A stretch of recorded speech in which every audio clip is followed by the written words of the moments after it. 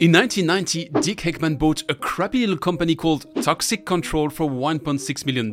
33 years later, it merged with Xylem for a value approximately 4,000 times higher. In between, it got married to Veolia, lost 90% of its value, eventually got acquired by Siemens, didn't make any money, got sold to a private fund, changed name, went public, and boom, magic happened.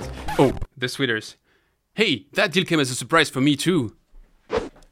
So, what's to think about the just announced merger between Xylem and Evoqua? Before sharing you my opinion, let's review the facts, make a bit of history, unveil two probably happy shareholders, and look with a new eye at what Patrick Decker, the CEO of Xylem, answered me when I asked him, is it right to say that Xylem is on a transformational journey? That is correct, but the journey is not over. We have been on a transformation. We will continue to be on a transformation, and a transformation not just in terms of what we bring into our portfolio of solutions from a product and technology standpoint, but also how we work in different ways based on our core. In that same interview, he also told me this. Our obligation as a technology provider is to always be learning from different applications around the world, sharing those best practices, putting our own capital to work to go out and acquire new technologies or to invest in those technologies? Well, it turns out Xylem just did that by announcing this Monday that they found an agreement with Evoqua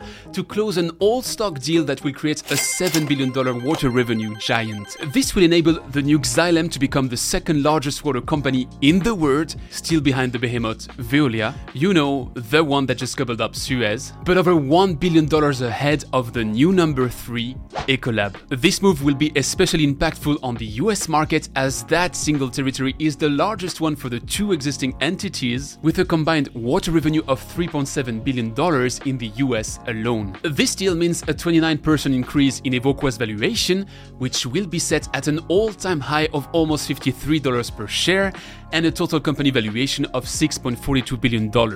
Well, all-time high. Really? Evoqua indeed only exists under this name since 2014, and it has been public since 2017 when it got IPO'd for $18 per share. So yes, from 2017 till 2023, it effectively multiplied its value by nearly 3. But before that, it existed under different names, and at some point, a crazy French guy even thought the company was worth $10.9 billion. Let's swiftly recall that history. I've mentioned it in my introduction. It all started back in 1990 with Dick Heckman's acquisition of Toxic Control. Heckman then renamed the company US Filter and aggressively grew it by multiplying the mergers and acquisitions. Yet, less than a decade later, the acquirer became the seller as US Filter got gobbled up by Veolia, then called Vivendi, which, corrected for inflation, would equal to $10.9 billion today. Now, that deal was a massive failure. If you want the full story, it was the number 3 in my flop 3 of the worst mergers done by Suez and Veolia. And it was such a massive failure that just 4 years later, Veolia sold US Filter to Siemens for less than $1 billion. I declare bankruptcy! The company was renamed Siemens Water Technologies, and it break-even-ish lived its life for a decade. Well, break-even-ish, but still, Siemens didn't make any money with the company and resolved to sell it to AAA investors for $872 million in 2014. The rest is history. Renamed Evoqua, IPO in 2017, and ultimately merger with Xylem today at 3 times its valuation by the time it went public. Now, there's something funny when you look at the capital structure of Evoqua and Xylem prior to their merger. Indeed, they share 2 major investors, BlackRock, which owns 10.1% of Xylem and 11.4% of Evoqua, and the Vanguard Group, which owns 10.35% of Xylem and 9.08% of Evoqua. So that deal is, to a certain extent, the left pocket that finds an arrangement with the right pocket to build a new synergistic giant. That giant will remain under the leadership of Patrick Decker, while 2 Evoqua board members will hop on Xylem's one by the expected closure of the deal mid-2023. So now, here's, I think, the main question that's raised by this deal. Why would Xylem succeed where Veolia and Siemens failed before? First, let me acknowledge that this is only my opinion, not financial advice, and that I just discovered the deal the same time everybody did today. Right, Patrick? I mean, you are an incredibly seasoned global citizen here in the water discussion. Come on, you'll make me blush. So seriously, to understand why Xylem can succeed here, we have to understand why Veolia and Siemens failed before. Both were European companies trying to bring European culture across a primarily US entity. And that's not just my 2 cents here. It's also the conclusion Lucas Loeffler, the last CEO of US Filter before Siemens' exit, came to. To that extent, Xylem is surely a global company, but with a significant center of gravity in North America.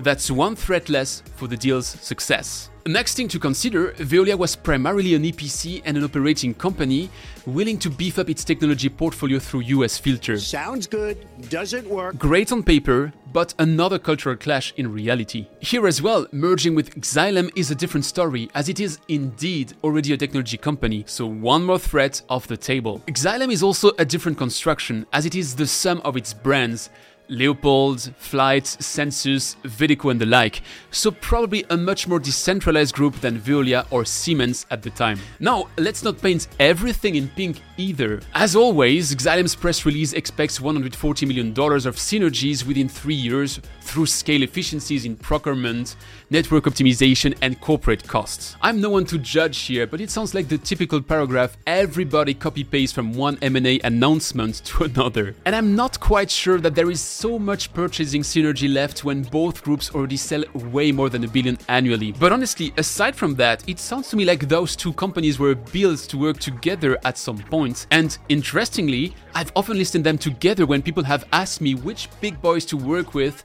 as young technology companies. One thing's for sure, this merger between Xylem and Evoqua is another sign that consolidation is happening in the water industry.